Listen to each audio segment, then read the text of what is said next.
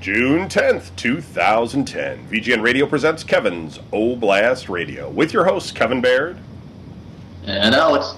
Tonight's topic, Japan. So I got Alex on the show. Yay, welcome. Yay. And if you've never listened to this show before, this is an outreach of mine, Kevin's show from Video Game News Radio. And if you find the show interesting, please go to videogamenews.com. And the first post on the front page, if you click on that, we'll tell you how to get this show, which is Kevin's Oblast Radio, as well as all the other shows we do, and as well as links, email, contact information, and all that other good stuff. So definitely check it out. Alex is you're Japanese. Are you 100% Japanese, Alex? I am half Japanese. Half a full 50% split between Japan and Germany. Oh, excellent. There you go. Yeah. That's super Axis power. Yeah. Yeah, you got the combined the combined evil in you. That's awesome. Yeah, right. In high school, a bunch of the white power kids would come up to me and be like, "Oh my God, you are racial perfection," and I'm just like, "Oh, thanks." Yeah, there you go. So let's see. We're going to talk a little bit about the World War II stuff. I know everybody's kind of interested mostly in that kind of conversation, but I thought I would break it down with Alex so everybody got a little bit of a background on him as to where he is at currently, so everybody can understand a little bit more about your background, etc. So when you start talking, they know that you're not full of shit or something. Right. Do you speak Japanese? Yeah, I took it a little bit in high school. My dad doesn't speak Japanese. My grandparents do, but my dad doesn't. And so I learned it in high school. And then my junior year of high school, which was 2005, I went to Japan to live for a year. So when I came back, I was pretty much fluent. But at this point, I've kind of lost a lot of it. I understand 80% of what people speak at me, but as far as communicating back with them, it's kind of one of those situations where it's like, this word I'm trying to say is either fuck you or hello. Right. Must be really awkward for your dad around the holidays and stuff when you're all sitting around and everybody's talking Japanese except him. And yeah. He came to visit me in Japan, and he's full Japanese and looks at it, and like he would be driving around and they'd be going off at him, and he just kind of like smile and nod and like push me in front of him and shit, Talk to these people, Alex. And I'm like, all right. That's the American way right there. That's awesome. Yeah, right. You just smile and nod, man. It'll work. Great. So, where were you? I don't want to talk too much about your grandparents yet, but okay. What Alex was saying beforehand was that his grandparents came over to the United States in 1945 with your father. Correct. And, okay. They moved to Sacramento, California. Okay. And terrific. Yeah. And so, your dad was raised in Sacramento, and then he got married out there, or where were you born? I was born in Sacramento also. Okay.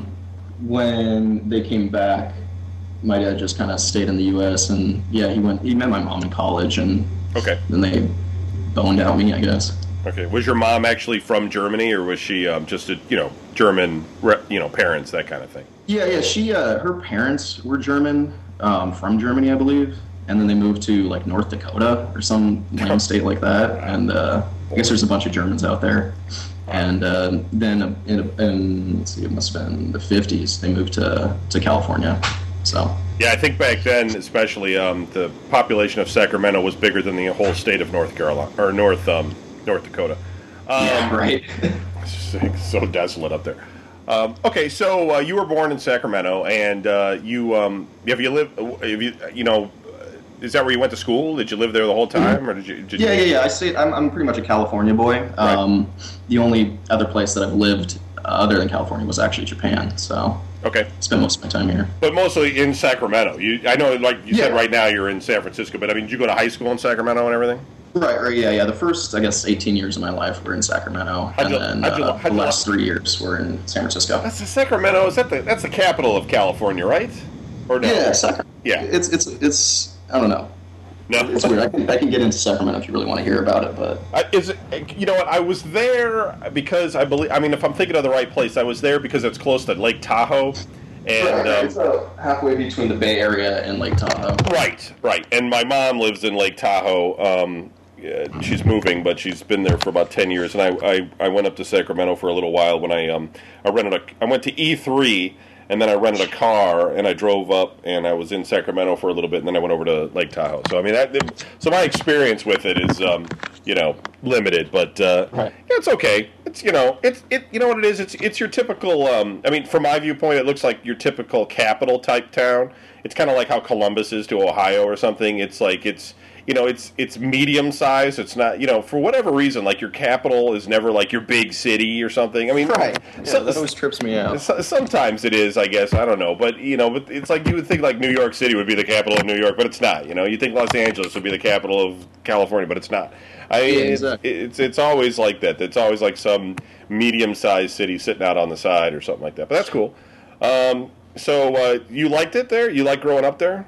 Yeah, I mean, Sacramento's a really chill place. It's kind of like Californians are pretty laid back people in general, and then I don't know. It's weird. Like Southern California and Northern California kind of have this weird beef going on, where like people from Northern California don't really like Southern California, and vice versa. So I mean, there's that, and it's a really nice place to live.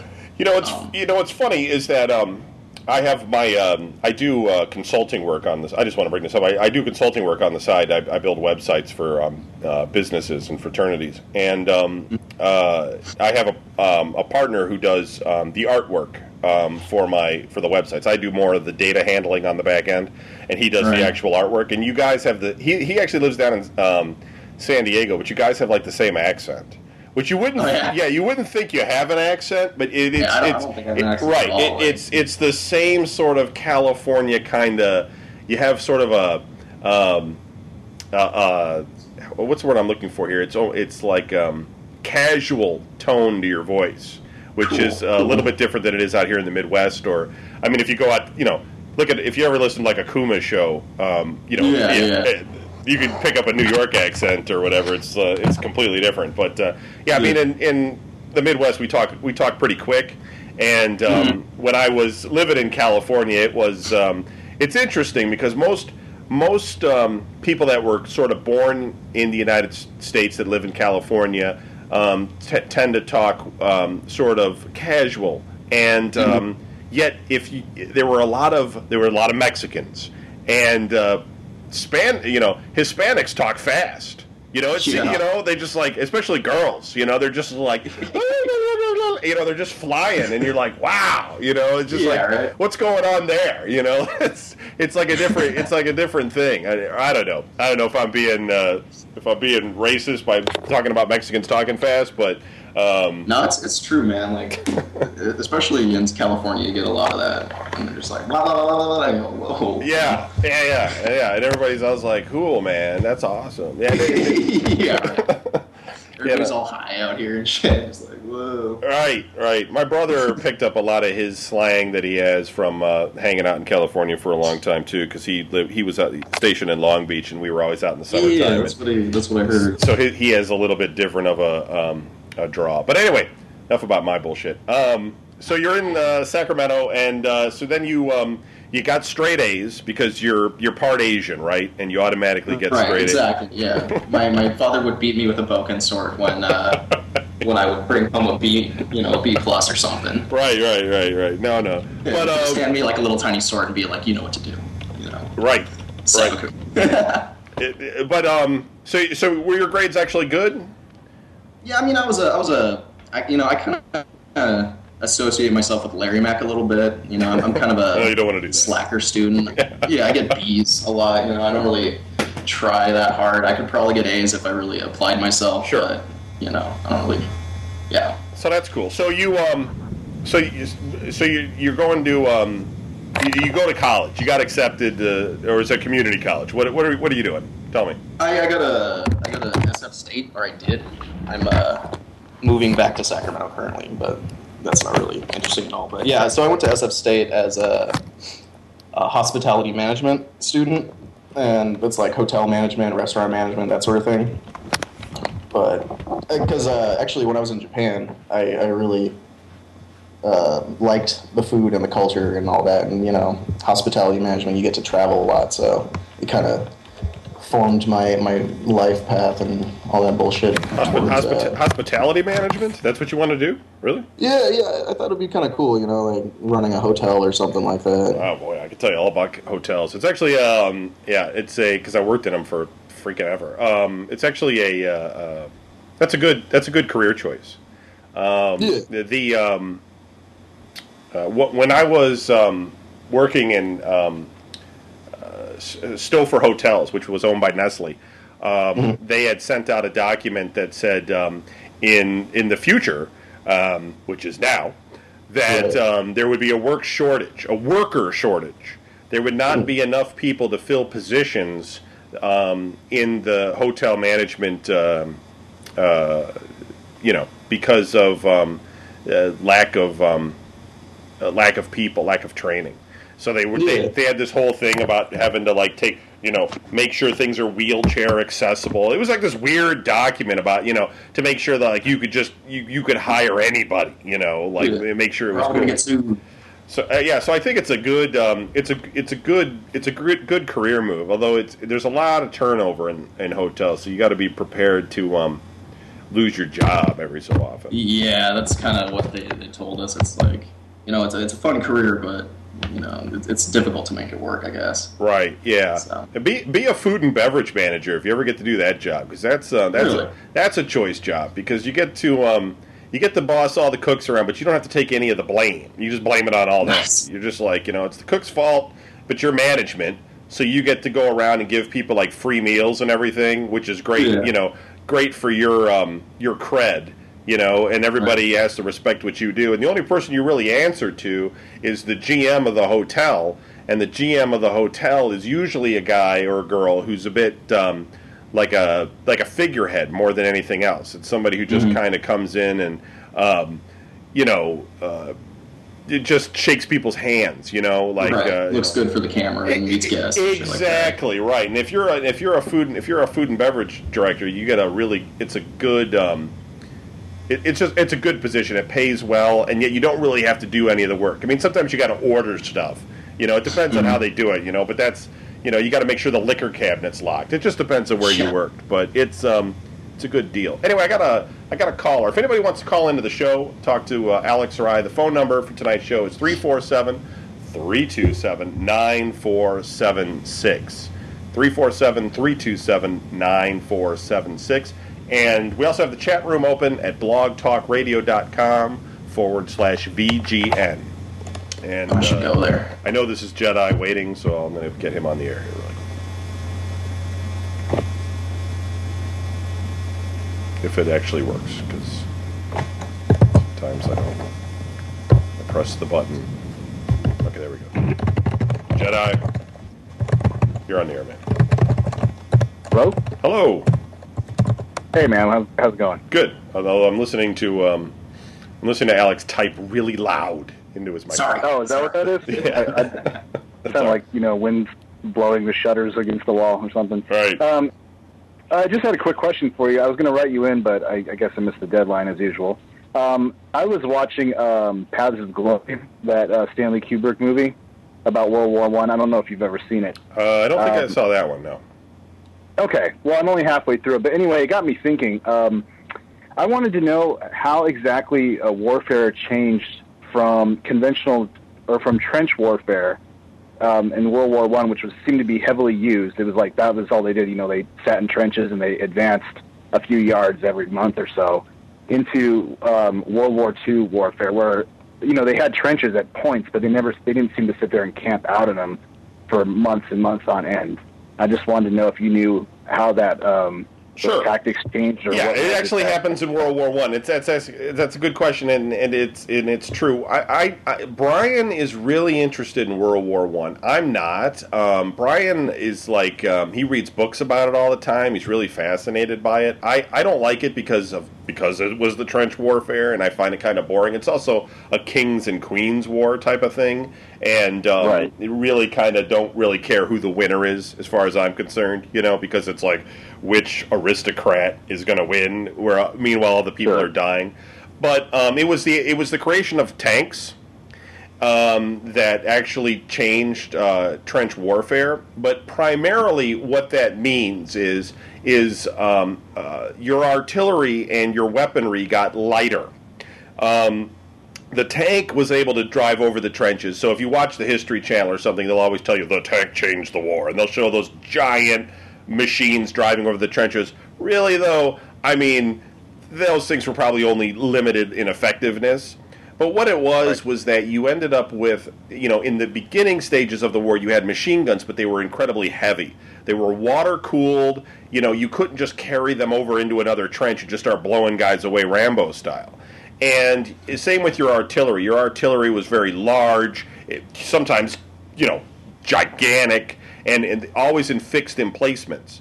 And, a lot of this technology just changed. You ended up with, in World War II, of course, ended up with bazookas and rocket launchers and things like that. And so there was this shift towards a very rapid military, see, the only way I can describe it is the Blitzkrieg, which is the Germans developed this method of going in and attacking in a strike force. Fast tanks, paratroopers out of the sky, guys with machine guns, just streaming in from all sides, which makes trench warfare stupid because Right. a biplane isn't going to really help you to drop a guy with a parachute in to take over another strategic point. But now you had larger planes that people could drop in and drop out. So it really depended on the equipment being lighter, the advent of tanks being able to drive over things and move more rapidly. So your logistics altogether just got faster, and that's what changed it. But at the same time, trench warfare didn't completely go away because in Vietnam, the Vietnamese used it to great effectiveness. I mean, they basically hung out underground, but also dug very long trenches to do battle with forces in the United States. That's how they would actually go in and attack bases. That the United States would have on the South Korean side. They would actually just start on the tree line and actually just sit there overnight, like while they were laying siege to a base, and just dig a trench and move it closer and closer to the walls of the base. And the base can't use their machine guns or anything down because the trench is there. So trench warfare is not completely dead. It's just it probably isn't going to help you in the desert. Saddam Hussein had his troops in trenches, and we actually put bulldozers on our tanks and just drove dirt over them,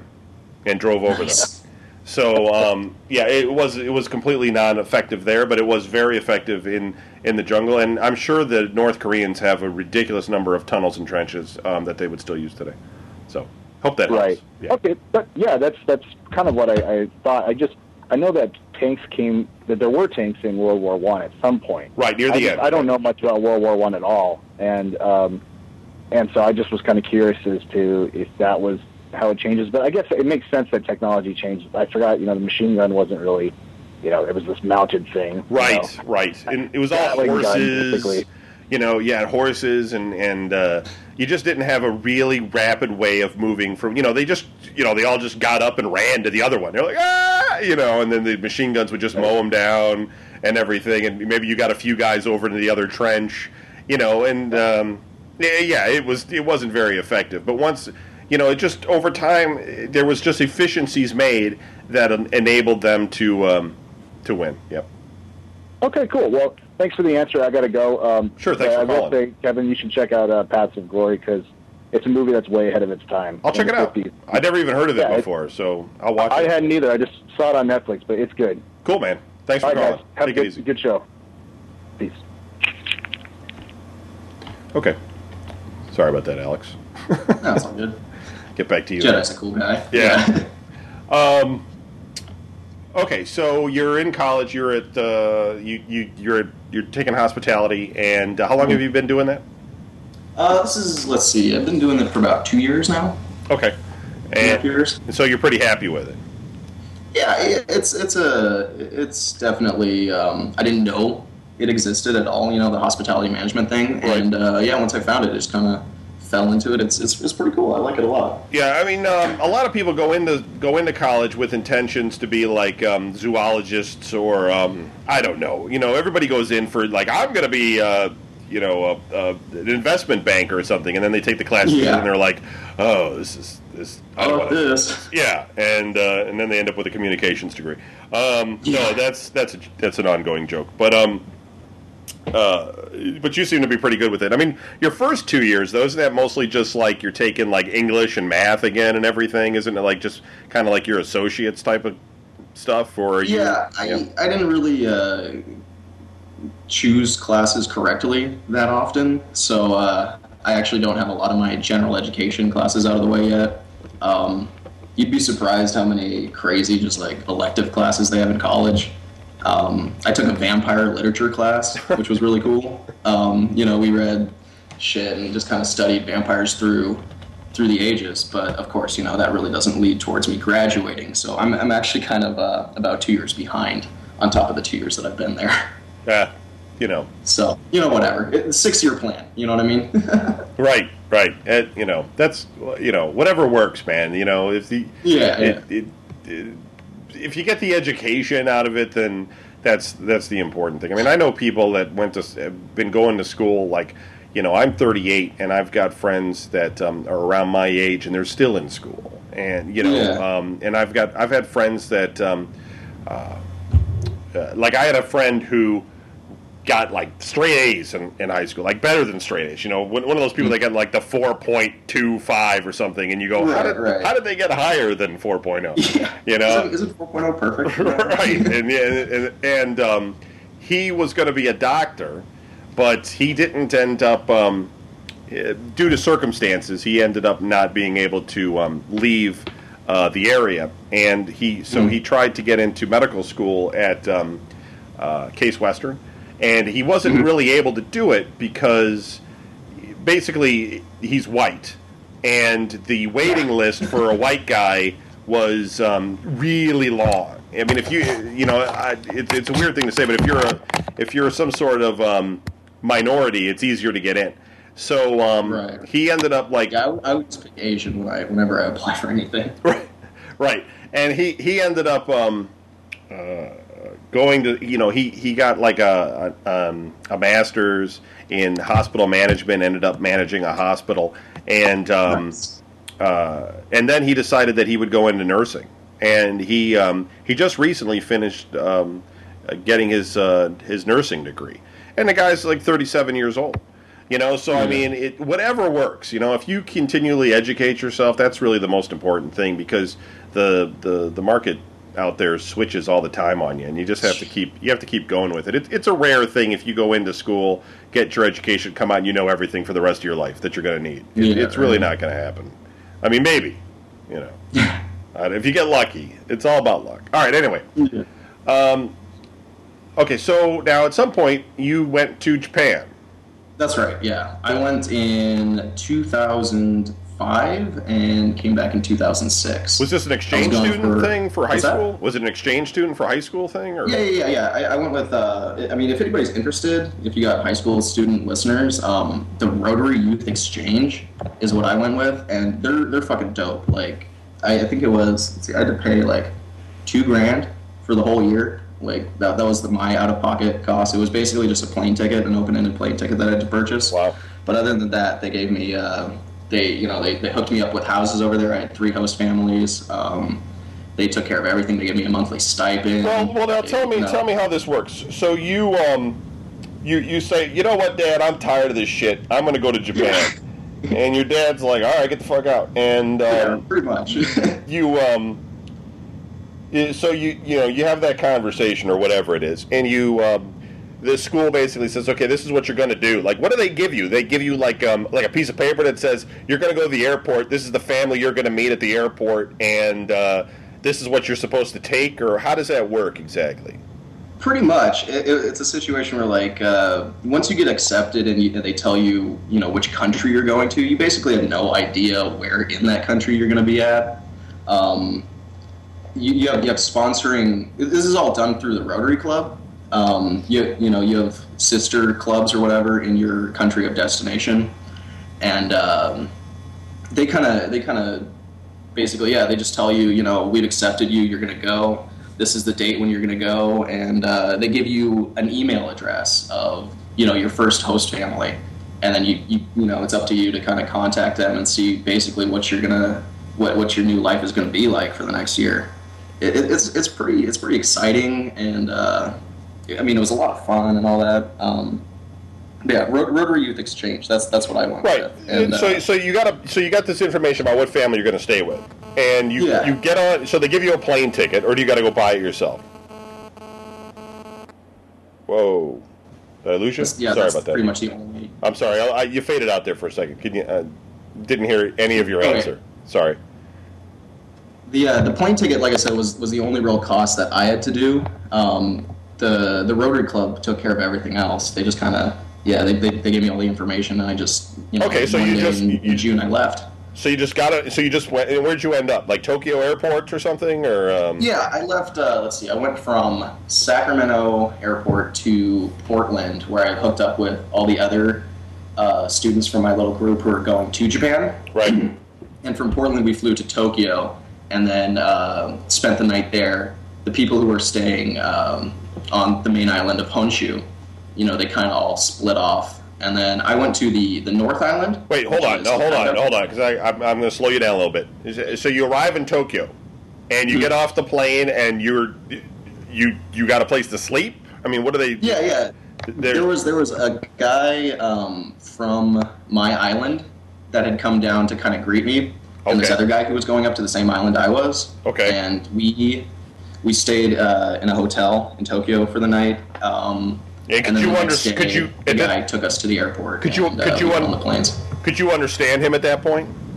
No, he spoke broken English. Kind of lots of pointing and smiling and like thumbs up, things like that. I mean, he got his point across, and I didn't get kidnapped and taken to North Korea or anything like that. But right, it was very difficult to communicate with him at that point. Points you to an old biplane or something. He's like, going over here and fly over to the freaking North Korea. Okay, so you spent the night. It's your first night in Japan, so were you kind of freaking out? Were you freaked out about any of it? I was like, I could barely sleep. This was kind of a dream for me, and I was just like rocking out. I was kind of going around buying a bunch of like bullshit Japanese magazines and like. Did you play pachinko or anything as soon as you got there? Not the first night. We actually stayed in an airport hotel, so we couldn't get out into Tokyo. Oh, that sucks. Yeah. Yeah, and Narita Airport is it's the Tokyo airport, but it's actually about an hour and a half outside of the city proper. Okay. So yeah, we were kind of stuck out there for that night. For that day. So when you say this guy's on an island, I mean, what are we talking about? We're talking about you're going to some little like Gilligan's Island type size place, or I mean, what are we? All of Japan is an island, so I don't know what that means exactly. Right, Japan has 4 main islands. Okay. There's Honshu, which is the island that Tokyo's on. Okay. It's the biggest. Then you've got 2 in the south of how can I not remember the names of these islands? There's Kyushu.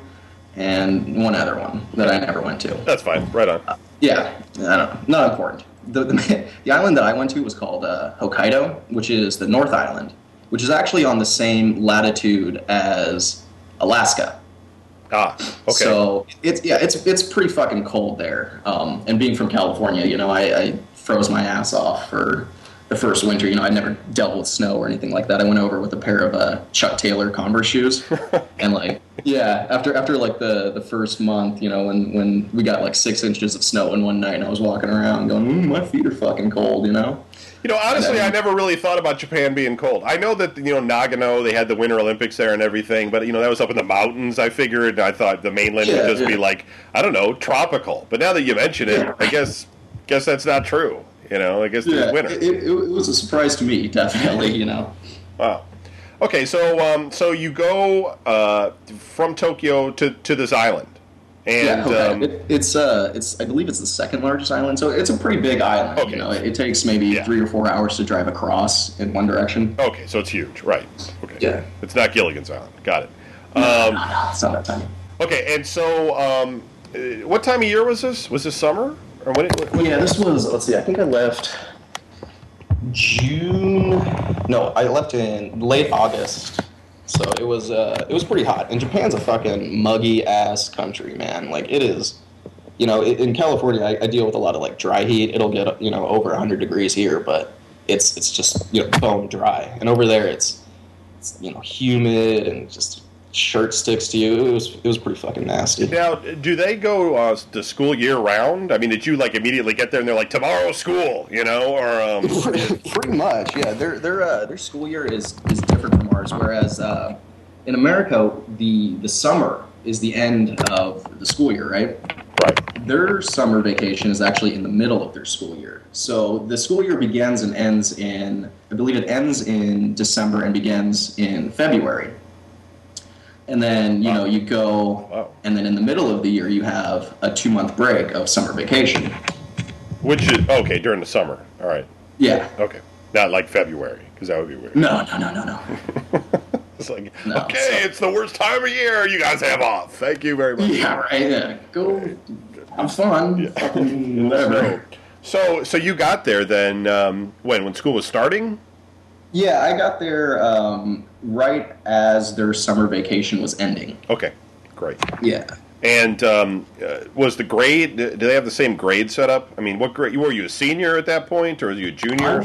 I should have been a senior in America. Right. But because of because they are, you know, 6 months ahead of us as far as their school schedule goes, I was grouped with basically a junior class. Okay.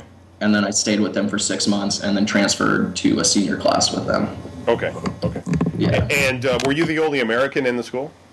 Yeah. No, I was the only American in the town. It was a town of about 10,000 people. Awkward. And, yeah. Yeah. Right. You know, when you think you're going to Japan, you know, you think like neon lights and all that shit. But I went to like buttfuck nowhere, up in, you know, the hills and shit, and it was definitely an experience being the only white guy in the city. Was it like Shenmue? Did you ever play Shenmue? Or was it all like? Oh, dude, I love that game. Yeah.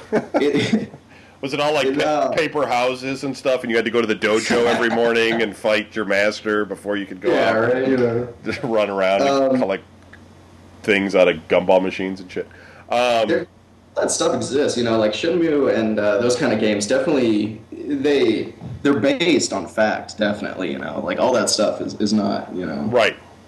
So, made up. well, tell me about it. So you get there, and you know, I'm just going to stereotype because I don't know shit about it. So you tell me where I go wrong. But I'm imagining that they didn't have a 4-poster bed. I mean, were you basically on a futon sleeping on the floor, or? Yeah. It's weird. The first person that I stayed with was a single mother, and she put me up. She had a little apartment, and she put me up in this room. It had tatami floors, so it was woven straw floor mats, which are pretty comfortable to like sit on. Okay. Almost like sitting in a wicker chair, just on the floor.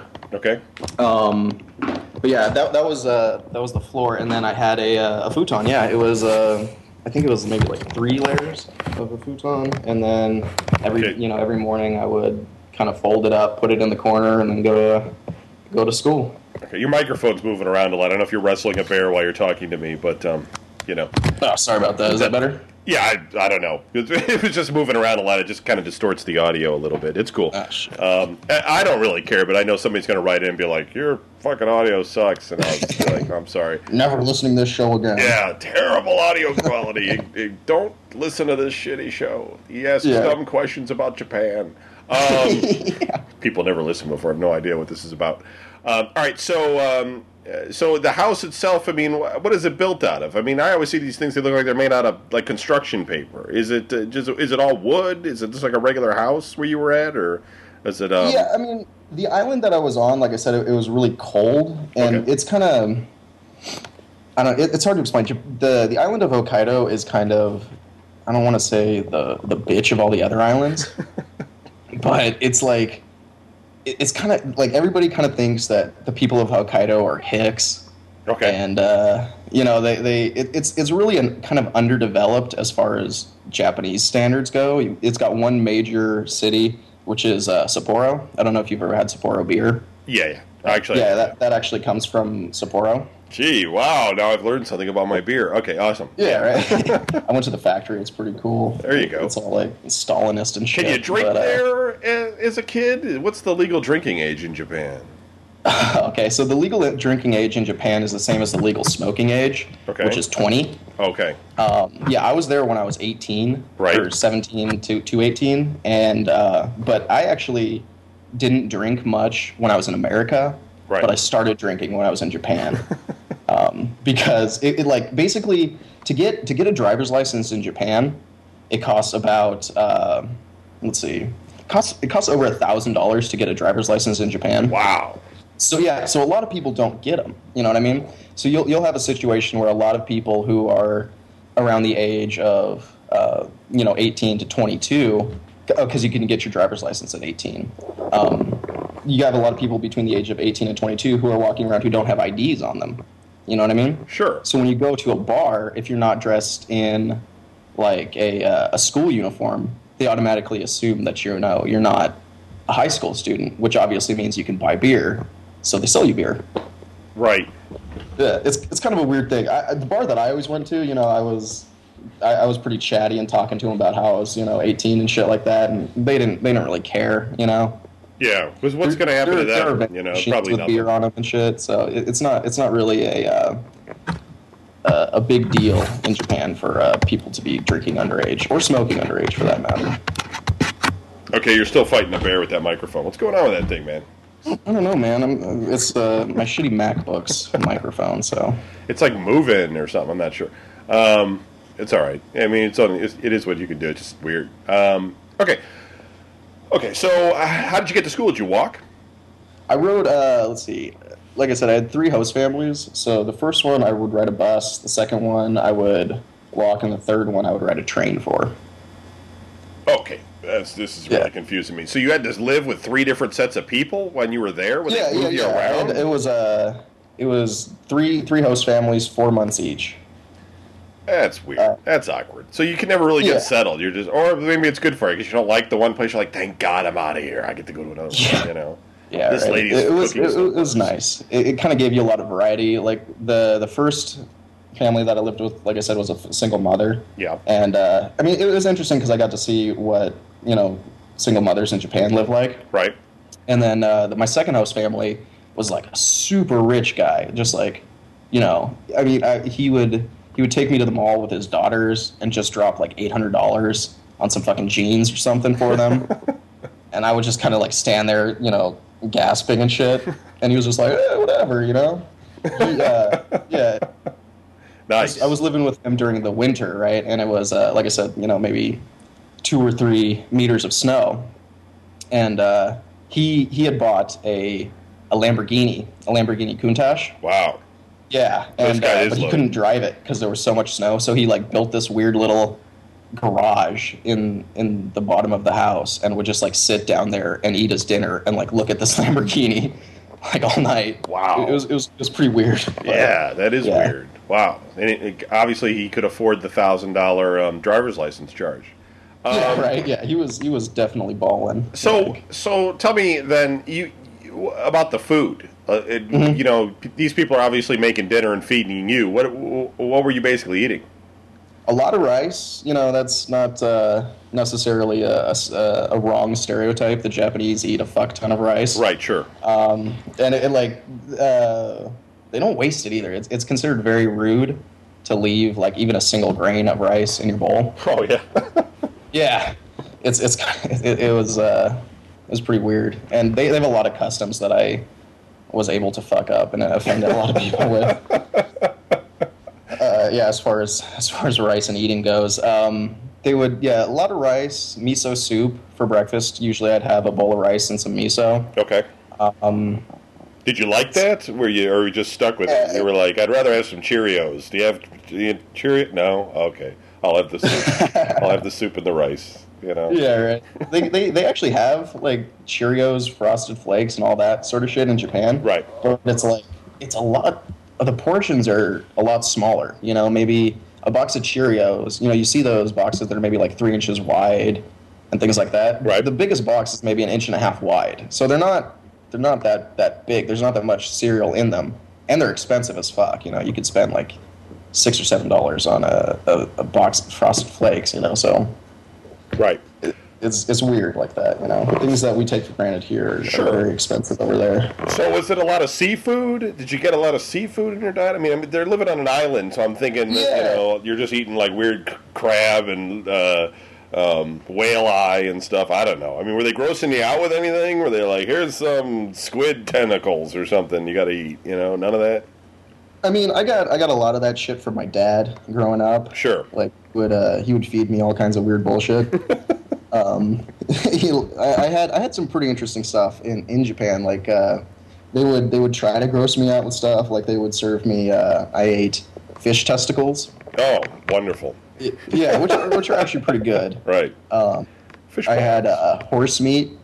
Oh, really? Which, yeah. Horse meat is pretty. I wouldn't say popular, but pretty standard over there. Really? No kidding. Yeah, and man, horse. If you ever get an opportunity, it's really good. Is it? Really? Yeah, it's super marbly, and just it's great. Well, I know a few horses around here. I'm going to have to go out at night. Go talk to Anderson. Yeah. Maybe Anderson was missing out on a potential gold mine of, food sale. Food, yeah. Awesome. So, okay, so you're over there, and did you get to actually leave that town? Were you able to go to, say, Tokyo, or outside of that? Yeah. I have a lot of relatives that live in the main island of Honshu. Okay. And they would come over to America about every 2 or 3 years. But I'm the only grandchild in the family. My parents had me pretty late, and there are no other grandchildren younger than me. So none of my family really wanted to go to Japan. You know, they never really had an interest.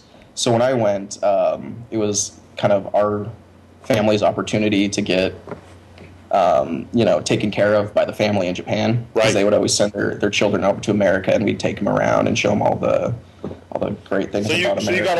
You got a little spoiled, basically. They would. Yeah, when I turned 18 over there, I flew down to Tokyo and spent 2 weeks there, just kind of dicking around, getting drunk, having fun. Cool. Yeah, it was great. Tokyo is. Did you go into any arcades or anything? Were there any anymore? Were they still there? Yeah. No, the as they call them in Japan, geisens, Okay. which is short for game center. Yeah, I guess. we wouldn't call them that here. That wouldn't go. Yeah, I know, right? the place where I would go to get all my games and all that was called Gayo. If that means anything. Yeah. I was just like, oh, okay, I'm gonna go to the Gayo, But as far as arcades go, the UFO catcher. Have you ever seen those? They're kind of like the claw games. Yeah. I know what you're talking about. Sure. Yeah, those are incredibly popular, or at least they were when I was there. 3 years ago. It was like. What's the prize over there? Like with the thing, like it goes. It's just the claw game, where it goes in and grabs a teddy bear and puts it in the thing, that kind of crap, or what are we talking about? No. It's all kinds of just like crazy bullshit. Like I got a Lupin the Third USB light. It was like Lupin, and he was leaning up against this little like street light, and you would plug it into your computer, and the street light would light up. Just like useless bullshit. Wow. But it's cool stuff. Like the thing about the Japanese is they love little knickknacks and like tchotchkes and things like that. I mean, they eat that shit up. You know what I mean? Really? So yeah, so they have a lot of little, basically useless toys. Right. That people will drop like $15 or $20 trying to get them out of these like coin games, and they're cool. They're cool things. I got a rice bowl set and shit like that from Sakura Wars. You ever see that anime? Yeah, I know what it is. I've never seen it, but I know the name. Right? Yeah. It was like there was a Sakura Wars themed little bowl and chopstick set and shit like that I got from one of those crane catchers. I got a what is it? Oh, a Bulma action figure where she's wearing a like a bikini or something, and it's got Master Roshi with like a huge nosebleed and shit. It's like. Did you look on the back of that stuff? Did it say "Made in the USA" on the back? No, I'm. No. Like everything we buy here, like made in Japan, Yeah, made in China. right, seriously. Okay, so did you play any Dance Dance Revolution or anything? I mean, Yeah, they had Dance Dance Revolution. I personally got really caught up in the whole Dance Dance Revolution craze back in high school. You know, I was one of those sweaty motherfuckers just like dancing around going woo in the arcades, you know, kind of weirding everybody out. Yeah, that was me. So when I went over there, it's weird. Dance Dance Revolution came out about like 3 years before it did in the U.S. in Japan. Okay. So by the time I was over there, it was completely old news. You know, right? Like me and the other exchange student kids would play it and like freak out and get all sweaty and high five and shit like that. But like, I don't think I ever saw a single Japanese person playing Dance Dance Revolution over there. But I did see the machines, oddly enough. Was Guitar Hero out back then, or was that later? Yeah, it was it was a Japanese game called Gitaru Man. Okay, I've heard of that. Yep. Yeah, and it was an arcade game. It was basically Guitar Hero, or the DJ Hero sort of thing, where the lines would come up and you would, you know, press the colored buttons and strum the little key thing. Right. Yeah, that was actually really popular when I was there. There was a lot of guys. They had a guitar version, a drum version, a DJ version. A lot of music games were pretty popular while I was there. It was weird though, because you'd see like these hardcore looking Japanese dudes, you know, with like spiky hair and like piercings and like shit like that. And they'd be rocking out on these plastic guitars, and their women would just be standing there, you know, watching them and shit. What the fuck is this, you know? Right. So, so you're over there, and is the vending machine thing true? Do you find women's panties in the vending machine type of crap? I mean, is that a big thing over? Not the panties thing, but is vending machines like a big deal over there? Yeah. You see a vending machine on almost every block. You know, in big cities, they sell everything from beer to sodas to coffee to cigarettes. It's just kind of a convenient way to get stuff. I saw some. Let's see, what are some weird vending machines I saw? I saw some condom vending machines. I think there was a porno vending machine in my hometown. Okay. But yeah, I never saw the girl panties. Right. Sure. I believe they exist. You know, I don't think that's made up. Right. But I never saw them for myself. Now, when you went, like, I imagine you went into like a video game store at some point. I've seen on TV that there were a lot of those dating games that they had. Did you see a lot of that? Yeah. Was there a lot of that going on? Yeah. Okay, so the Japanese people are all crazy. Like, they all have each person has this thing that they're just like obsessed with. You know what I mean? Okay. And a lot of Japanese guys who are into video games are also losers. So they can't get chicks, you know what I mean? Same as it is here, right. Yeah, exactly. But they have like, okay, it's they have these, the dating games that, you know, so that they can, I guess, practice or something, or like have interactions with girls. I don't know. It's weird, but yeah, there's tons of them, man. Like, you get like hentai games and like, you know, dating games and princess makers and all this shit. Like, it's real, you know. Now, were you the guy that wrote me and told me that the DS was everywhere and nobody had the PSP at all or something like that? I think that was you. You were saying that everywhere you went, people had the DS and all that kind of stuff. So that was, I mean, at this point, I think people have like they've built entire houses out of the DS with the number of sales they've had. But when you were there, even at the beginning stages, it was hugely popular, right? Yeah. A lot of kids would have DSs, you know, like 12, like between the ages of probably 7 and like 13. Okay. Every kid had a DS. Like every single kid would have a DS, and they would just be playing, you know, some crazy bullshit on it. Yeah. But as I had a PSP. You know, you did. I was one of the PSP like fanboys when it first came out over here, and I bought like a first gen one. Okay. And I think there was one other person at my school who had a PSP, and we would play games together. But yeah, it was not as popular as the DS by any stretch of the imagination. Yeah, that's interesting that you mentioned that basically kids had it. That's what I've always felt, that it was designed for kids. But no, the culture there though around video games, like, were you the guy that told me that there was like a whole education thing built around the DS and things like that? Where no? Yeah. A lot of people, a lot of adults were buying the DS because of its.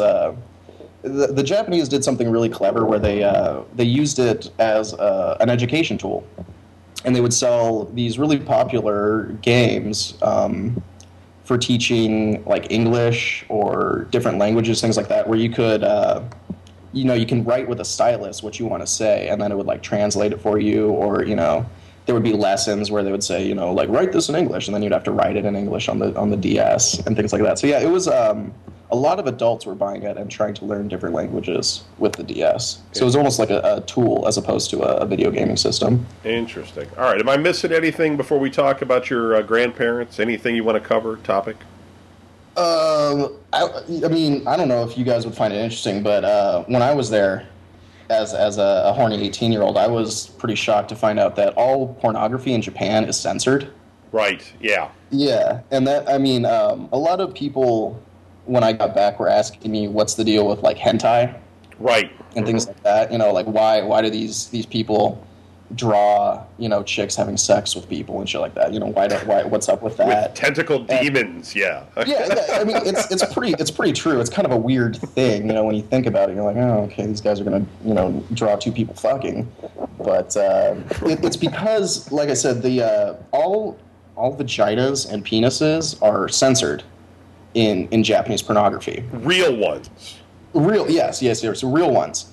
So to get around this, there became a whole, they would draw people having sex. Interesting. And yeah, it's kind of, so that's. So are we saying that the basis of the manga cartoon actually finds its roots in pornography, and that's why it's so popular? Not necessarily. I mean, the manga cartoon has been around for ages, almost 100 years probably, and it was just a situation where I imagine some horny Japanese guys wanted to look at some vaginas and decided they could draw them better than figuring out how to depixelize all the porn. I think it's probably because of money. I'm sure some guy was like, "Dude, draw me a girl fucking," and the dude was like, yeah, right. "I'm not drawing that." And he's like, "Well, I'll give you $500 if you draw that for me." Oh, well, I'll draw that for you right now. Yeah, exactly right. Halfway to a driver's license. So. Okay, so let's talk a little bit about your grandparents. You were saying that they were born in the United States, and what happened to a lot of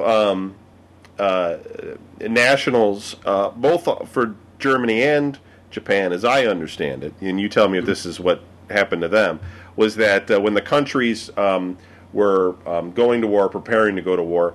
They told all the people that who had ancestry of German ancestry or Japanese ancestry that they should come home to defend their homeland, basically. Right. And a lot of people answered that call and went back home to deal with it. Although I don't know how you would do that today. I mean, if Germany said to me today, you should come up and defend Germany, I'd be like, well, how am I going to live? Like, do I have a house? Yeah, right. How's my car going to get over there? It's completely different mentality. But so that's what happened to your grandparents, or why did they go back in 1939? It's an interesting story. My grandfather was born in Hawaii to Japanese parents from Japan, and they had built a business of a fish market, a really successful fish market. Okay. And in 1939, they actually sold it and retired and moved back to Japan because they had come a lot of. In Japan, the wealth of the family would be passed down through the firstborn son, Okay. basically. So a lot of the other children around the turn of the century, it was pretty popular to go to America to try to make your fortune. Right. So this is what my great grandparents had done. They had gone to Hawaii to start this fish market. It turned out to be pretty successful. I see. And with yeah. Okay, so it's your great grandparents that had the fish market, and then they moved back to Japan. But your grandparents were born in Hawaii. Well, your dad, your grandfather. My grandfather was born in Hawaii. Okay. So in 1939 they sold the fish market and moved back to Japan to retire, basically. Right. You know, they had gotten all their money in the land of the free, and they were going to go home and live comfortably. Cool. Sure. Which, kind of bad timing. Yeah. Because the war started. Yeah. Who knew there was going to be a giant war going on? But okay. Yeah. Right. So your grandfather was there living with them in Japan at that point. Right. Yeah. He spent the entirety of the war in Japan. Okay. And my grandmother was actually born in Sacramento, California, where I was born. Right. And what happened was there's a military base, an Air Force base in Sacramento called McClellan Air Force Base. Okay. And I guess let me go back a little bit. Sure. The Japanese. I don't know if you have many listeners from California, but during the 1920s, the Japanese were kind of like the Mexican migrant workers of today. Right. They would come and they would work on farms and all that sort of thing. And there was a lot of them in California. There was a really big influx of Japanese coming to California in the early 20s. Mm-hmm. And like I said, my grandmother was was the daughter of two such migrant workers. Okay. So in 39 or around that time, my great grandfather was doing some work or something, and a guy came up to him and said, I work at the base, McClellan Air Force Base, and I've been noticing that we've been loading bombs onto planes, and it's my belief that we're going to take these bombs and we're going to start a war with Japan, or something's going to happen with Japan. Okay. And if that happens, I'm going to come to your house, I'm going to kill you, and I'm going to kill all your family. So this kind of, obviously freaked out my great-grandfather. Right. And he then decided to send my grandmother, who was the second youngest daughter, and her sister, the youngest daughter, they decided to send them back to Japan for safety. I see. Okay. Yeah, so that's how my grandparents ended up in Japan for the war. Right. A lot of my grandmother's sisters and brothers, though, they stayed in America and ended up in the internment camps. It's interesting. It's interesting that how it turned out because and we'll talk about this in a second. But had they stayed in the United States, they would have been in the internment camps. And had the U.S. not dropped the nuclear bomb, they probably would have been in combat. Well, at least your grandfather would have been. Yeah. Totally. So it's interesting how it almost worked in their favor that they went back. But so you're so they both they go back. But you said you had relatives that went into the internment camps. Yeah. My great uncle, my grandmother's older brother, was in the internment camps. He's actually, his name is Howard Ikemoto. He's an artist. He does a lot of art about his time in the internment camps. Okay. And he every so often PBS does a special on the internment camps. Right. And for people who don't actually involved in that. For people who don't know the whole history of it and everything, very briefly, when war broke out with Japan, the United States basically created camps. I forget where they were at. They were out in the desert somewhere, weren't they? Yeah, the one that my uncle was at was called Tule Lake, which I believe was in North Dakota. Yeah, right. Someplace really remote, and they basically gathered up the Japanese nationals that were in the United States and put them in these camps. And they weren't concentration camps, but they basically took away all their freedom as citizens of the United States or immigrants to the United States. And did they ever tell you any stories about living in the camps or not?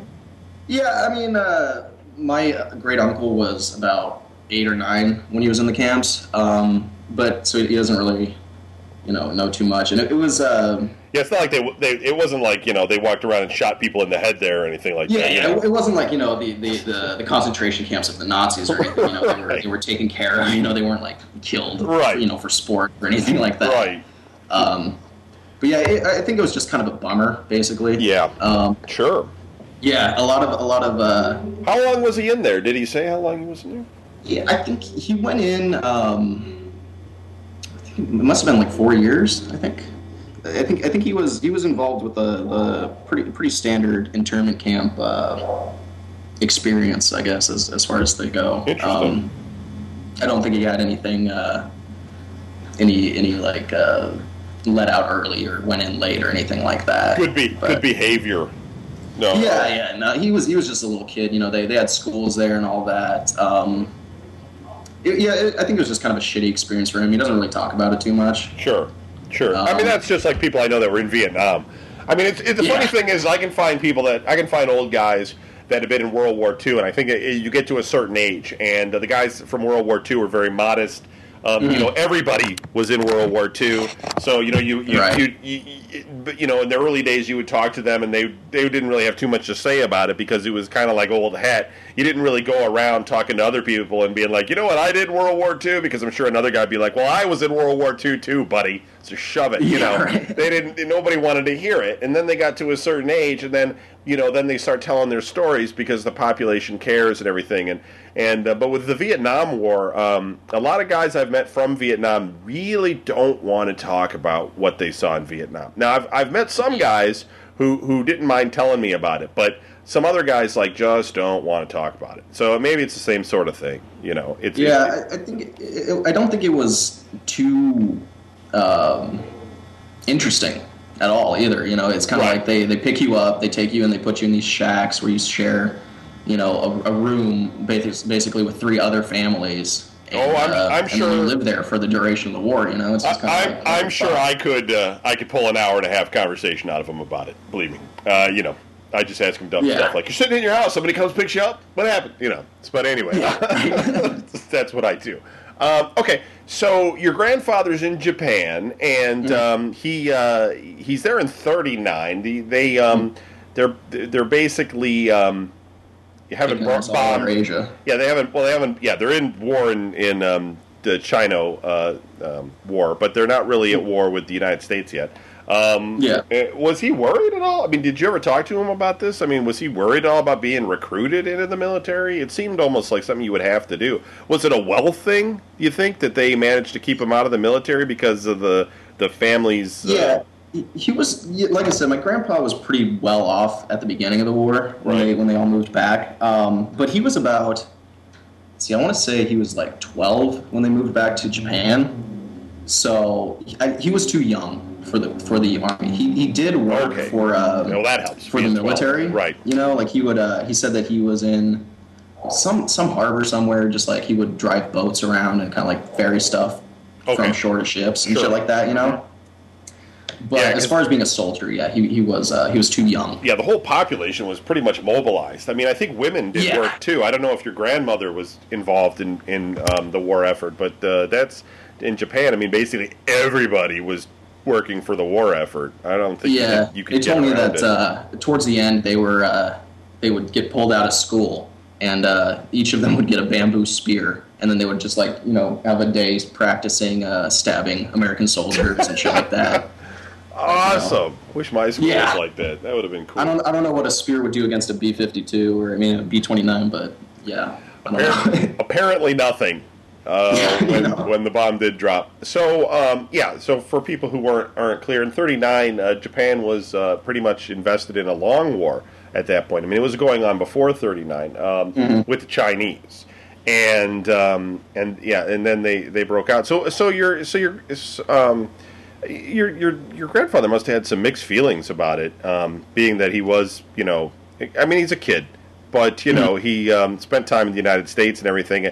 I can't imagine he grew up with the idea in his head that the United States was some evil enemy, that was going to You know, he was like I said, he lived in Hawaii for a good portion of his life up until that point, and Right. like he had been a Boy Scout with the in Hawaii and things like that. So yeah, I don't think he. Boy I Scout. think it was kind of weird, you know, for him going back and then fighting this, you know, the people that he'd been living with for Right. up until that point with his life, you know. Like, Yeah. kind of weird. Be weird to see like a childhood friend show up, you know, and you got a bamboo Yeah. spear and they got a gun. Hey, Greg, what's going on? Hey, and then bam. Yeah. Sorry, gotta take that away from you. Yeah. It's kind of ridiculous.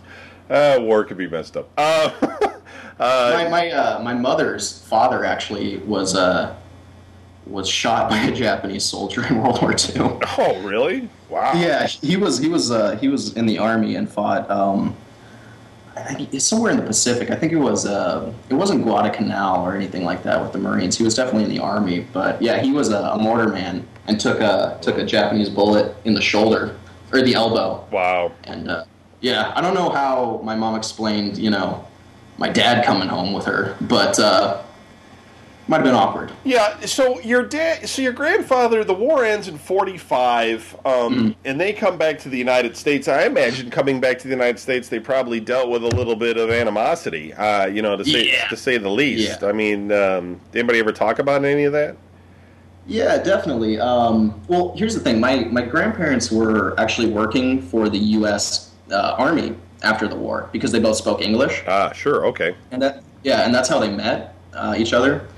But yeah, when they came back, you know, it was my dad tells me a lot of stories where everybody thinks when he was a kid in elementary school, everybody thought he knew karate and things like that, you know, and like he would go to school, everybody would have a peanut butter and jelly sandwich, and he would have, you know, a rice ball and things like that. And so yeah, there was definitely some animosity. There were stories that my dad would tell me about my uncle growing up. You know, he would have a friend one day, and then the next day, you know, the dad would be, I don't want you hanging out with no Japs or something like that, you know, and then they wouldn't be friends anymore, you know what I mean? So yeah, there was definitely a lot of anti-Japanese animosity in the States when they decided to move back. Yeah, my mom, even though, you know, it was years later, obviously, she was living in Canada at the time. And this is after, you know, this is much later than World War II. This was like probably late 50s, early 60s. And from what I understand, she was trying to sell Avon in Jewish communities. And just wasn't going very well for her, being that Yeah. she's, you know, Can't German. imagine why. Yeah, the thick German accent. So, yeah, I don't know. That's, you know, I think it just existed. You know, it was just kind of messed people up. Yeah. Brian's girlfriend is she's German in her name, and she looks it. She's like freaking almost 6 feet tall, and she works at a hospital with old people, and sometimes there's old people there that don't like her because she's, you know, they remember things, and she looks like, you know, I don't know, something out of a World War II film. And Her name's not like Hitler, is it? her name? No, it's just a German. It's just a German name, and they just don't trust. They just don't. Right, they don't. right. You know, they grew up in a situation where they just. I mean, would you? I mean, you know, Yeah. you never know what somebody's parents taught them later, and let you know. Yeah, if right. you get the chance, you know, just kill one of them. You'll feel better. About, you know, it's, you never. You know, that's what people think. You know, so you said you had relatives in the 442nd. Can you explain what that is? Yeah. The 442 was it was an all Japanese combat unit that was not drafted. It was all volunteer from the internment camps. So for whatever reason, the government thought, you know, we got all these guys pent up together. Maybe they want to go fight for us. And they went there and started signing people up for the military. And a lot of Japanese Americans jumped at the opportunity. You know, they felt that they were being wrongfully interned, that they hadn't done anything wrong. They felt that they were American citizens, and you know, they wanted to go fight for their country, and they did. You know, the 442nd was like I said, it was all Japanese. They fought in Europe primarily because they didn't want to send, you know, a bunch of Japanese people over to fight the Japanese in the Pacific for obvious reasons. They didn't really trust them, and Sure.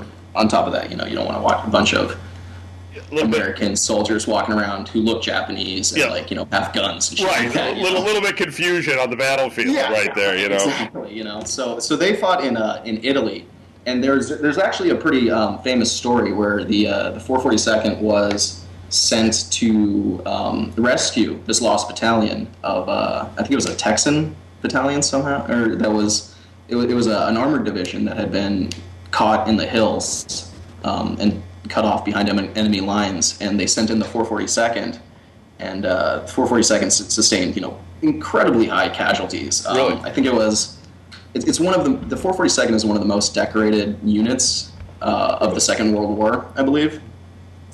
Just really, these guys kind of had like a really fucked up situation where they couldn't go back to their homes. Like they had been kind of wronged by the U.S. and yet they were still fighting for the U.S. And a lot of the times, the 442nd was kind of used as a the tip of the spear. They would be the first ones to go in and kind of fight like that. So they did sustain a lot of casualties, and they were used kind of. I don't want to say haphazardly, but they didn't really. It's kind of obvious that because they were Japanese, they were kind of sent to the harder missions. They did take a lot of the more difficult fighting. Sure. Yeah, I believe at first the Japanese weren't draftable because of the whole thing. Yeah. They couldn't be drafted, Yeah, exactly. so it must have been one of those things where the president was probably like getting like orders or something. People were like, "Well, we're running out of people to go fight," and he was like, "Well, Yeah. well, what about all these people over here?" "Oh, well, those are the Japanese. You can't. They don't. Yeah, fuck that. We'll send them after the Italians." It's like one of those conversations. It's just Right. crazy. How that went down. And so that's interesting. So that's got to be kind of, boy. If you were the wife of one of those guys, though, you probably would be really, you'd really Yes. bummed out. You're in the freaking internment camp, and then your husband or whatever is like, you know what? I'm gonna go fight. Yeah. so your freedom's gone, and you got to worry about that guy getting killed, over in a battle and stuff. And you're just like, The people who put us here, not so bad. I'm gonna go fight for them. yeah. Aren't we having a great time? This is a great time. This is great. We don't have to work. There's free food. You gotta, let's go support this. Awesome. That's craziness. So, all right. Well, I had another Sure. uncle who was called MIS, which was actually Military Intelligence Service. right. Mm-hmm. That was they were the Japanese who would be translators, and they would translate documents and things like that had been captured from the Japanese, and they were actually stationed in the Pacific as U.S. soldiers. But the story goes that they would have to have guards all the time because like I said, the American soldiers might just cap them on accident or something like that. Right. Real nice. Yeah. So, go ahead. Did you want me to talk about at all, like why the rest of Asia hates Japan? Yeah, sure. Did you want Sure. me to touch on that? Yeah. Let's talk about it. Sure. Okay. Yeah. So, in the what was it? I guess the 30s or something. Japan started just like basically invading all of its neighbors. Like they conquered Korea Right. and like went into China and things like that. Right. And that sort of they like enslaved a bunch of the Koreans. Yeah, I think the thing that people have to understand is the mindset that the Japanese had at the time, which was that they Yeah. were, in essence, superior to Exactly. to- Yeah, they thought that they were like the shit. Right. They felt that they were this tiny little island nation that had basically conquered a bunch of other of its neighbors, and they were feeling a lot of zeal. Right, and they things still like that. they were following a sort of shogunesque. That's a new word I made up. Way of following the emperor, and Right. it's still.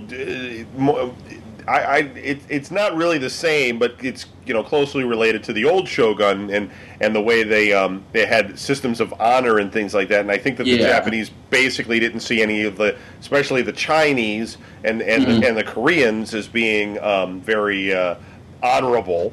And Yeah. so they just saw them as something to be used in any way possible. And it's like you said, they enslaved the Koreans, and they were at war with the Chinese, which probably could have defeated the Chinese had they not had the Chinese not gotten assistance from the United States and the Soviet Union at the time, and the later entering the war against the United States. I mean, had they never gotten in the war in the United States, they could have owned Asia China. would all be Japanese. Right. I mean, seriously, it may have come to pass. But again, I don't Philippines, think... all that. Right. Well, yeah, I think that the United States would have gotten involved no matter what. But, yeah, it's interesting to think about how that would take place. The interesting thing, though, is it's like, look, in the United States, if I run into a Japanese guy, the only thing I'm thinking about is, like, Pokemon and shit. I'm not really looking at the guy and thinking... bad stuff. And I don't think, throughout my entire my life growing up, I've never been taught, in any sort of way that the Japanese were inferior. And I grew, like I said, I'm 38, and we played war when we were kids, and there were some cartoons that were out from Warner Brothers and things that made fun of the Japanese army and things like that. Yeah. But the only thing that ever comes out of Asian stereotyping is kung fu, which is Chinese. Yeah. But if you mention Japanese to somebody, they'll start doing sushi. They'll start doing stupid freaking kung fu crap. And that was about it. And yet it seems odd that, all these years later, that other countries who have generations of people that don't even really know what happened to the Japanese still hold this really heavy animosity towards them. A lot of it comes from, the Japanese, the Japanese is really a warrior culture. I mean, it really is. They had a class of warriors, the samurai, and they could basically do whatever the fuck they wanted. They were basically above the law. Right. And because of that, and this went on for hundreds of years, the Japanese closed themselves off to the rest of the world for about, I think it was 600 years.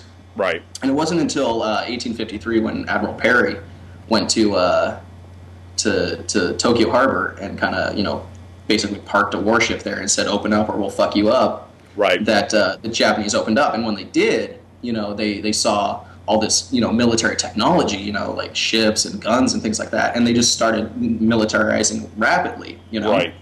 Because they still had this mindset of Bushido in the warrior culture. And right.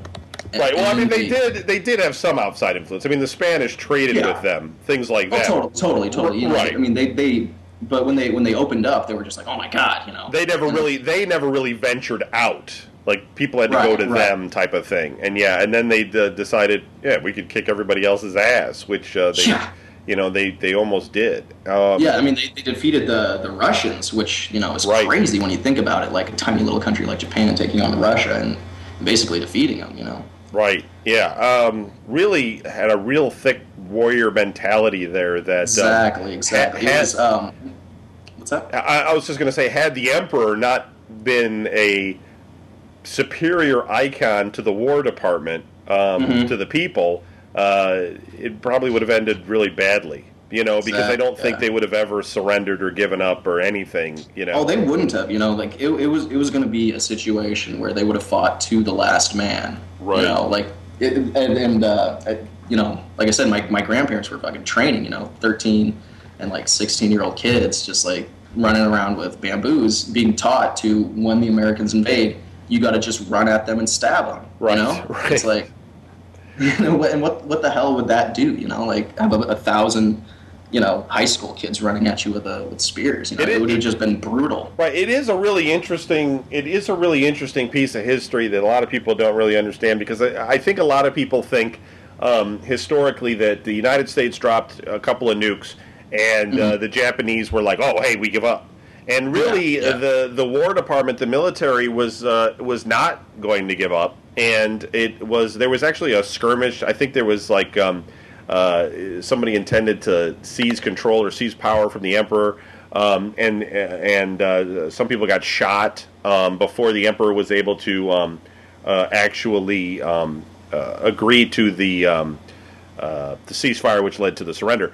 And it's just very interesting because there was this weird sort of Japan believed at the time that the emperor was God as well as their leader, and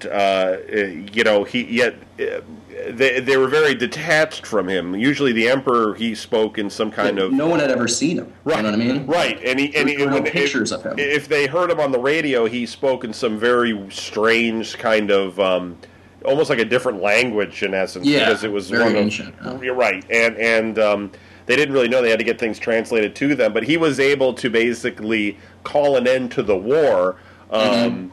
Where nobody else would have been able to do it, but part of our agreement with them, with the Japanese, was to enable him to stay in power. What do you think? What do you think of the Japanese royal family today? It seems almost, I don't know. I like to say the word pointless. They're basically a figurehead. When I was over there, there was a big deal because the first male heir had been born in something like 30 years. Right, I remember hearing about that. Yeah. Mm-hmm. Yeah, it was big news, and everybody was freaking out and going ape shit and shit like that. But Does anybody over there still think of them as gods? No, I don't think so. No, it's not. It's not like that anymore. What's the religion over there? Basically, is it Buddhism? A lot of Shinto. A lot of Shintoism. Okay. It's it's based on nature. Like, is that like the Buddha and sticking the incense in the thing type of thing, like I was playing in like Shenmue, or there's a lot of Buddhism too. Okay. Basically mostly Buddhism and Shintoism actually. There's in the bigger cities, you get like kind of crazy Buddhist temples. You got like what's called the Daibutsu, which is like this huge fucking golden Buddha. It's like I think 3 stories tall or something like that. Really? But yeah, there is a lot of Buddhism, but also a lot of Shintoism. Okay. Which, that's cool. Just based on nature. Yeah. All right. Yeah. Because it was. But at one time there was none of that, and it was just all the emperor, and that was it. Yeah. Exactly. Right. Just got to be weird one day that they lose the war, and then they're just like, well, listen, I'm not. I know you've been thinking I'm God, but I'm actually not, and Christ sounds cool. Yeah, you guys will have to figure something else out about that whole afterlife thing because it's not me. I know. I'm just a guy, and I ride a horse around a lot. But no, that's interesting. So, the kind of the interesting thing, and I think we'll wind down here, but on the whole war type of thing, after World War II, Japan sort of has a pacifist constitution in essence. Right. They have a military defense force, and I think the only time they've used it in any kind of a close to a combat role now has been it was Iraq. Did they go to Iraq with that force? They were going to or something, and then they didn't. Yeah, I think there was a lot of pushback about that, but I think that the desire to get the United States out of Okinawa and the dangers of they're surrounded by some pretty hostile. The North Koreans are there, the Chinese are just over the border, Russia's right there. Do you think that that there'll ever come a time where they'll no longer rely on the United States and build up an army and a military again? I don't know. I think that if anything was to happen in Asia, Japan would definitely get its ass kicked hard. Right now, like if North Korea was to lose their mind and just start attacking everybody, right. I'm sure that because like I said, everybody basically in Asia hates Japan. Right. And if there's going to be a conflict, they'll probably bum the fuck out of Japan. But yeah, so I kind of doubt that they would ever build up a big military again. Right. It's just not. I didn't even meet when I was there, I met, I think, one person who said that he wanted to join the military. It's just not really, it's not really done. You know what I mean? It's not that big of a thing. It's just a totally different environment over there. It's like a bunch of hippies walking around or something. I was thinking, Japan goes, and they bomb the United States, they invade China and all this stuff. And you think, why do you want any of these countries? Why don't they ever just go and take over, like, the Caribbean?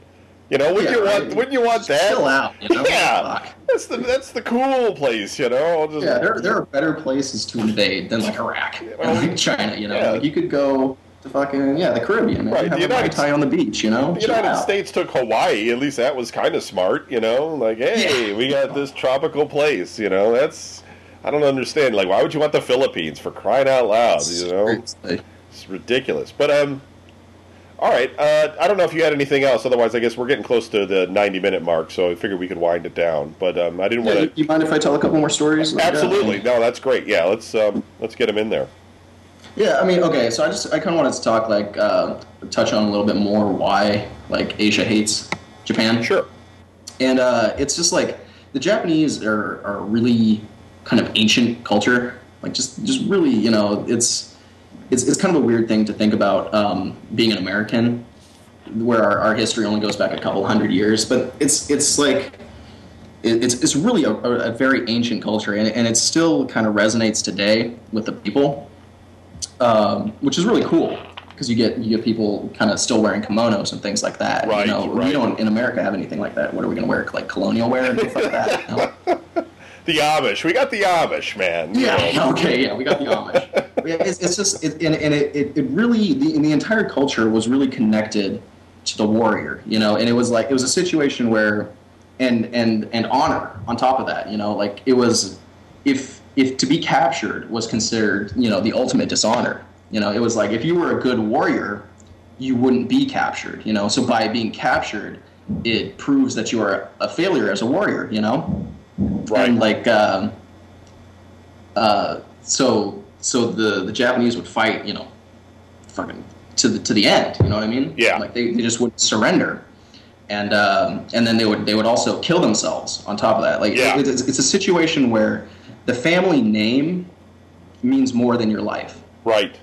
By being captured and doing that, you dishonor, thousands, or not thousands, but hundreds of years of your family's existence. Right. By doing that, you let down all of your relatives in the past. You know what I mean? Right.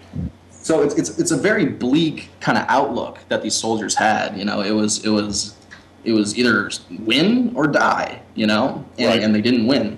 So. What, do you think, on the same lines of that, I hear that the suicide rate in Japan is very high. Do you have any opinions as to why that is? I mean, is it related to that? Like, it kind of is, in the same sense of that Japanese people are probably the most intense people you'll ever meet. Like, they can't relax at all, Okay. Like, they just, they will... They study like crazy. They just stress out. Like the Japanese have situations today where they develop anxiety disorders because they believe that they smell bad. Like people will have these crippling anxiety disorders because for whatever reason they think that they offend all the people around them because of their smell. Right. So it's just it's. In a situation like that, where perfection is kind of is important, and you can't achieve that, the only option is to kill yourself. That's interesting. Yeah, it's sad, but that's interesting. Yeah, it's kind of messed up. Like I was running into. I didn't deal with anything like that while I was there, but I did. I would be like, hey, this game's coming out, let's play. And my friend would be like, no, I got to study for the test. And I'd be like, those are in a month. You know what I mean? Right. But it's just... So why are Japanese such bad drivers? No, I'm kidding. I'm kidding. It's a joke. They actually are, man. Let me tell you. Like, they're the worst drivers in the world. Like, my host mother, man, she could not drive at all. It was like, she'd rev the fuck out of her engine and just, like, slam it into... She would be redlining in third gear, right? And then slam it into second. No, just doesn't understand it. But Yeah. No, I'm just kidding. Yeah, it's fine. So what else you got? Yeah, I mean, my grandpa would tell me stories about how like the firebombing raids. Right. Was he over where was he living when the war was going on? He lived in, actually, his family's from Hiroshima. Oh, nice. Yeah, I know, right? My actually, I think it was my grandfather's, two of my grandfather's sisters experienced the blast. Wow. One of them was killed. Holy. Yeah, and this was in not in Hiroshima. This was in Nagasaki, though. Yeah. The one who passed away, and the other one, there was a storefront, like one of those metal things that rolls down, and covers the storefront. Right. And that had been lowered, like maybe a foot off the ground. Okay. And when the bomb went off, the shock and the blast actually burned her legs, like her shins, right? Because she was standing on the other side, and all the heat just went through and burned her shins. And she said, or the story is that the entire city was on fire. Right. Sure. It was just fucked up, and some soldiers came along and picked her up, and they put her in a river, and somehow the flowing water like cleansed the radiation out of her body. Wow. And they left her in that river for, I think, 3 days or something like that. And just because she was injured, you know what I mean? Right. And right. the soldiers had to deal with, the other people. So they put her in the river, and that's actually what saved her life by cleansing all the radiation out of the body. Wow. And yeah, it's pretty crazy story like that. When I was in Japan, we went to the old family house, and I found this like scroll that had been sent from the Japanese government honoring, I guess everybody who had been killed in the atomic blast was considered like a hero of the Japanese nation. Sure. Okay. And yeah, so I got that scroll. It's pretty cool. Well, that's cool. I mean, could you imagine being a person that was one of the people that would like live through the only time in history when nuclear weapons were used on people? Yeah, right? It's pretty crazy. I mean, that's just got to be you've experienced something that hopefully nobody else will ever experience in their life. And it's like one of the most horrifying freaking things that you could have happen. Plus, I mean, it's not like you knew it was, I mean, it was totally surprise, They were just like walking around like, I think I'm going to have some soup. And then, boom. Boom. I mean, that's got to be just an amazing thing to hear about from somebody that's been through that. Is she still alive, or has she passed away? No, she passed away. Yeah. But like I said, she told the story to like my other family members who relayed it to me, and I was pretty pretty shocked when I heard that. That's amazing. When I was in Hiroshima, actually, my grandpa who came to visit me with my parents, he was kind of freaking out because I guess when the war ended and the U.S. was there was no commerce, you know what I mean? Right. So the black market exploded, basically. There was a huge black market in Japan after the war because everything that was the only way you could buy things was on the black market. And when I was walking around in Hiroshima with my grandpa, he was freaking out because he used to be basically the snitch for the government, and would he'd go into places and be like, do you have any rice for sale? And they'd say, oh yeah, of course we got rice for sale. Okay, give me your name. Arrest them and shit like that. So he was walking around freaking out. I was like, no, it was 60 years ago, man. Then don't worry about it. Yeah, no kidding. I mean, I sometimes like if I was over there, I'd be worried. Like I'd be like, hey, look at this green glass that's on the ground. People are like, don't touch that. That's radioactive or something, Yeah. It's all old or something. Like nobody kicks rocks here. You don't know what's underneath them and stuff. You're like, oh, yes, landmines, man. Yeah, that no one walks in that field. Don't go that, I had no idea. There's old bombs in there and shit, Yeah. Wow. So that's crazy. So you got to walk around. Was there a memorial or anything that you see there, or is it just Yeah. I went to when I was in Hiroshima, they have the town is basically completely rebuilt. Sure, of course. It's a major metropolitan city right now. Right. And but they left what's called the Peace Dome, which is it was an office building that the bomb exploded pretty much right on top of. Oh, okay. And while everything else in the city was leveled, this one building. Not, of course it was messed up, but it was still standing. Oh, okay. So they left that there, and it's the Atomic Memorial, which it was pretty cool. Yeah. A big thing in Japan is it's Hiroshima is actually kind of a tourist destination now. Sure. Which is odd. Yeah. And a lot of in the Japanese culture, the students in their second year of high school take a school trip. I don't know if you watched the movie Battle Royale. I've seen it. Yeah, when they're on the bus, they're going on their school trip. So it's kind of that sort of situation where all the kids get together and they go someplace and it's fun. Right. Not for them, but yeah. It's a weird movie, man. It's a big thing to make 1,000 paper cranes. Have you ever heard that story, Sadako and the 1,000 paper cranes? Okay, no, I don't know that. No, you got me on Battle Royale, but I forget that I don't know the paper cranes. Yeah, it's the thing is, it's a Japanese myth where if you make 1,000 paper cranes, you can be granted one wish, basically. Oh. So it's a big thing. When you go to Hiroshima, you'll see a lot of high school students at the memorials planting these 1,000 paper crane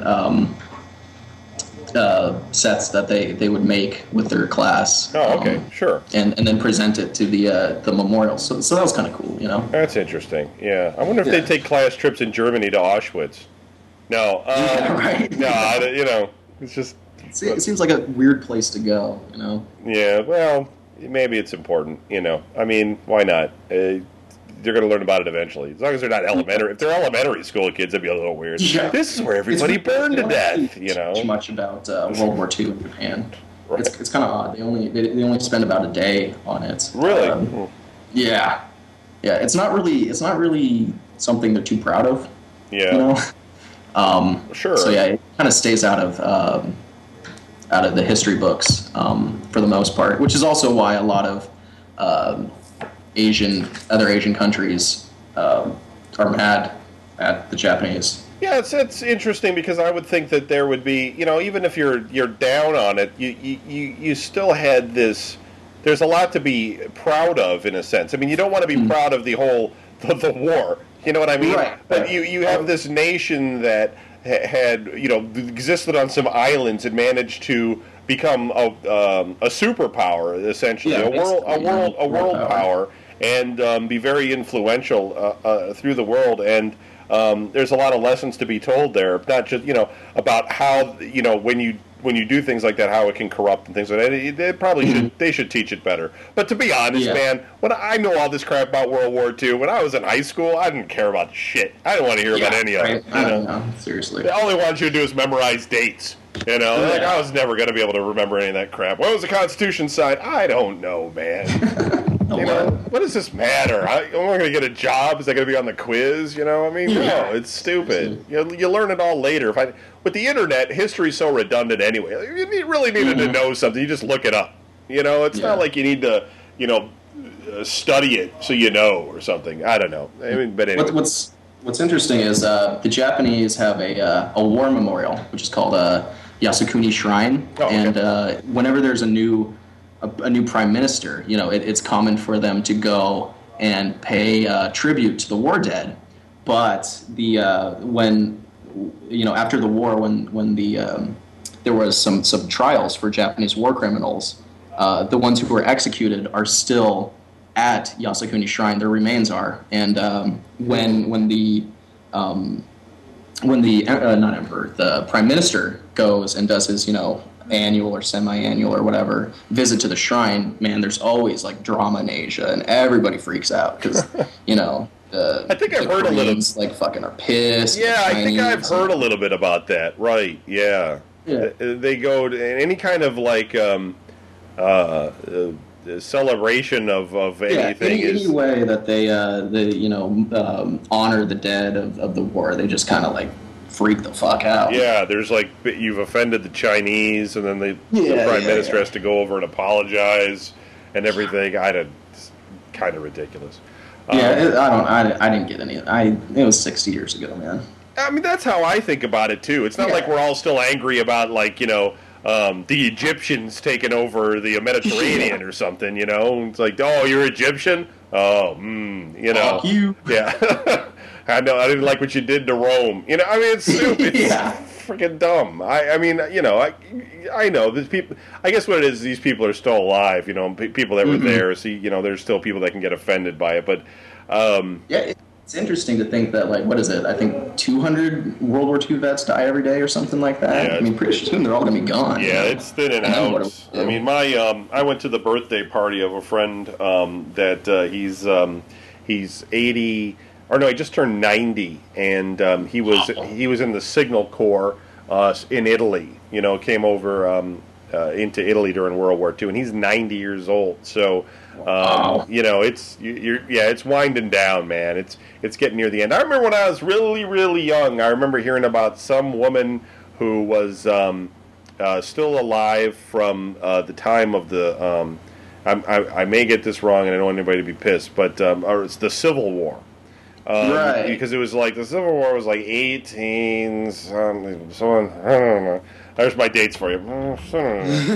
And she was like really old, like like 100 and some crazy years old or something. And they were like, she was there during the Civil War and stuff, you know. And today that's just completely unbelievable, you know. That ain't gonna happen. Right. Today now, if you get somebody that's like still alive from World War I, they're like amazed by it. You know, there's like didn't the last World War I veteran just die like 2 years ago or something like that? There's one guy left. There's one. Really? There's one guy still alive. The other guy died, and there's one guy still alive. But then there's all the people that were just children when it was still happening. They're still alive. So.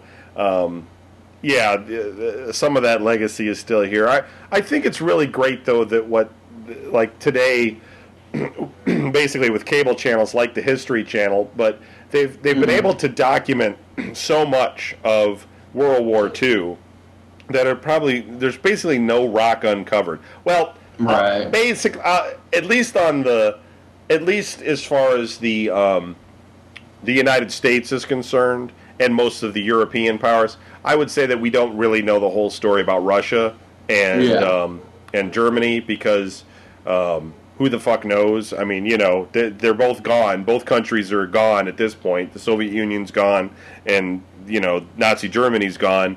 So I don't know how much we'll get about that. And same with Japan and China. We're never going to hear every freaking war. But I still think we live in an interesting time where there's so much information. I mean, Wikipedia is just a wealth of information. Oh, my God, yeah, man. We would never have, you know, the World War II would have been like 4 battles in an old encyclopedia, you know. Yeah. And today it's pretty crazy. Anyway, you got anything else? Let me see. No, I think that's about it. I wrote some stuff down, but I think we covered everything. Hope I wasn't too boring for you. No, I think this has been really great. Yeah, I actually learned some things. I have to read more about the 442nd because I didn't actually know about that. Yeah, it was a pretty cool group of guys. You know, they there's not too much information on them. But yeah, what you find out is pretty interesting. Yeah, what they did. Yeah, I'll look through it. Wikipedia. I'm sure there's something about him on there, but I'll read about it. I'm a buff about all this stuff. So if they, you know, then the History Channel. Yeah, I have a special. I've been meaning to ask you. You know, with I've gotten kind of bored of the History Channel, honestly. Like they seem to. Like, I don't know. Do you ever find yourself in that sort of position? Bored with it? Well, they cover the same 10 freaking things. Yeah, exactly. You know, they like I cannot watch another fucking show on the Battle of the Bulge, man. No, like, you gotta. I spend a lot of time more on like. Do you have Netflix? Yeah, I do. Yeah, I look for things that are more.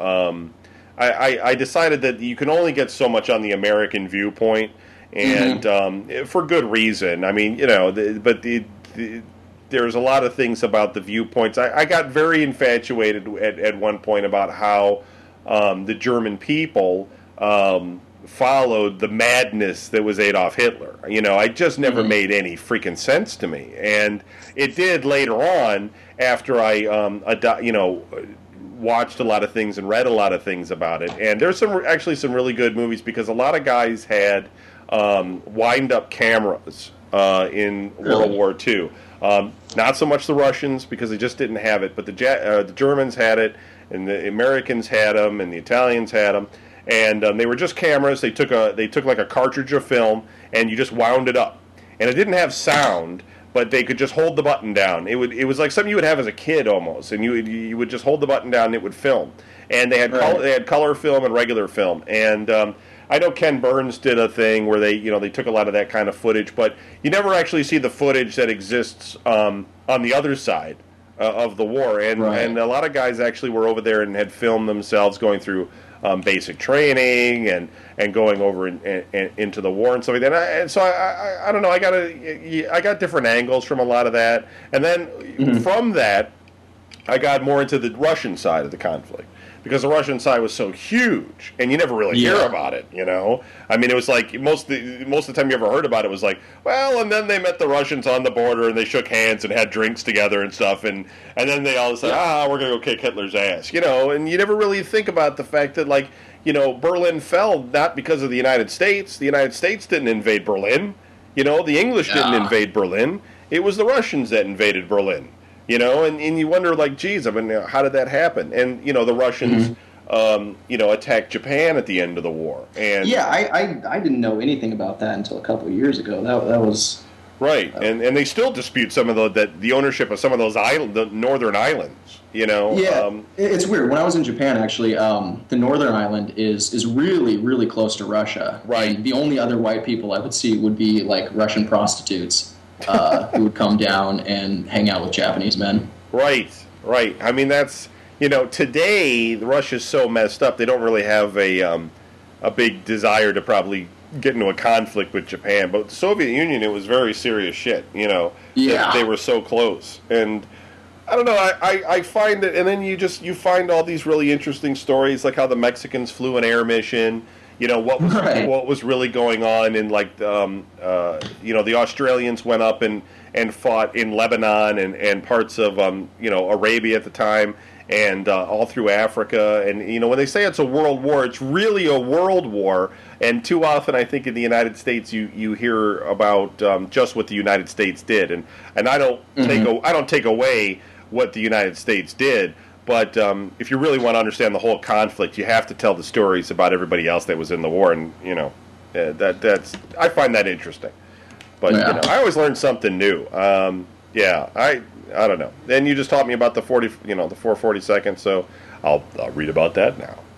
Cool, man. Cool. Yeah, I gotta say it's I've been listening to you guys for about 5 years now. My first show was actually the one where you guys were discussing webcams. Okay, yeah, it's a great show. Yeah, that was a good show to start on. So, it was fun doing this with you. Yeah, cool, man. Thank you. Yeah, if we ever actually cut down on the number of hosts, maybe we'll have you on VGN sometime. But it's too chaos right now. I never know who the hell's going to be on the freaking show. But it was really interesting. Thanks for giving us the scoop on Japan. Hopefully everybody really enjoyed it. If you want to find out more about this show, go to videogamenews.com. The first post on the front page will tell you how to get this show and all the rest of the shows that we record. Alex, it's been a real pleasure having you on the show. No, yeah, thank you, man. Totally. And hopefully everybody's gotten a little more education out of it. I'm going to do another Oblast on Saturday with a gentleman from England, I think. He's in the UK anyway. And that's going to be at 1 p.m. Eastern Time due to the time zone differences, and so if you want to check out that show, give a listen. Otherwise, I don't really have an outro for Oblast. If you want to send me an email, though, you can send it to kbaird@vgn.us, and I'll read it on the air and answer any questions and all that good stuff. So thanks for listening. Take it easy. Peace. Peace.